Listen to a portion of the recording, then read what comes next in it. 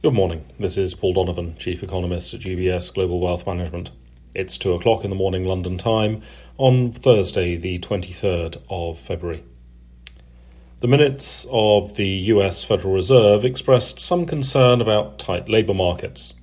The financial markets expressed some concern about the Fed's concerns.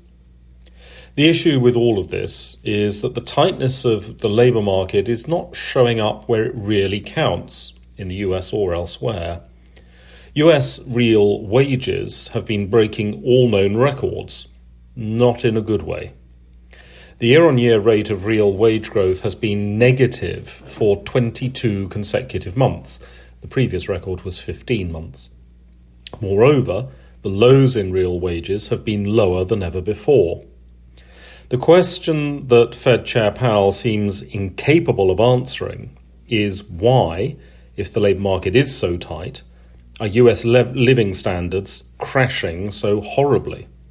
And if real wages are negative, and thus not driving inflation, why the obsessive focus on labour and forcing people out of work? At the very least, one would expect the Fed to focus proportionately more attention on profiteering as a driver of inflation. Of course, wages can lag inflation, but to reiterate, US households have had falling real wage growth for nearly 2 years.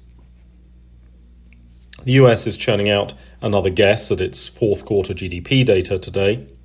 The market consensus is that this is not going to change very much, but we live in a world where data, and especially GDP data, has become less reliable and more subject to revision.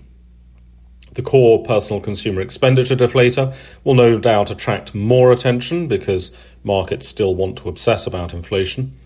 But it's probably the release of the weekly initial jobless claims numbers that's going to motivate most of the media commentary. The euro area is offering final consumer price inflation data for January. This is one of the very few economic numbers that is almost never revised and almost never interesting to anyone. From the UK, there is the CBI Distributive Trade Survey, which is how you say retail sales survey with a British accent. It's a survey, and so should be treated with considerable caution. However, the UK consumer's willingness to spend is something to focus on. Credit card data has suggested there has been some economising on buying goods in order to ensure that there's enough spare cash to spend down the pub. Priorities. And the general story of slowing spending on consumer durable goods that's been dominant in the United States in the latter part of 2022 has also been replicated in the UK. On the other hand, the fiscal data is clearly signalling that households are earning more money than some of the more conventional high-frequency measures have suggested. While spending does seem likely to slow, there's a reasonable upside risk within that overall slowing trend. That's all for today.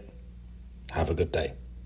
UBS Chief Investment Office's investment views are prepared and published by the global wealth management business of UBS AG or its affiliate, UBS. This material has no regard to the specific investment objectives, financial situation, or particular needs of any specific recipient and is published for informational purposes only. As a firm providing wealth management services to clients globally, UBS AG and its subsidiaries offer both investment advisory services and brokerage services. Investment advisory services and brokerage services are separate and distinct, differ in material ways, and are governed by different laws and separate arrangements. In the USA, UBS Financial Services Inc. is a subsidiary of UBS AG and a member of FINRA SIPC. For information, please visit our website at ubs.com/working with us. For a full legal disclaimer applicable to the independent investment views produced by UBS, please visit our website at ubs.com/CIO-disclaimer.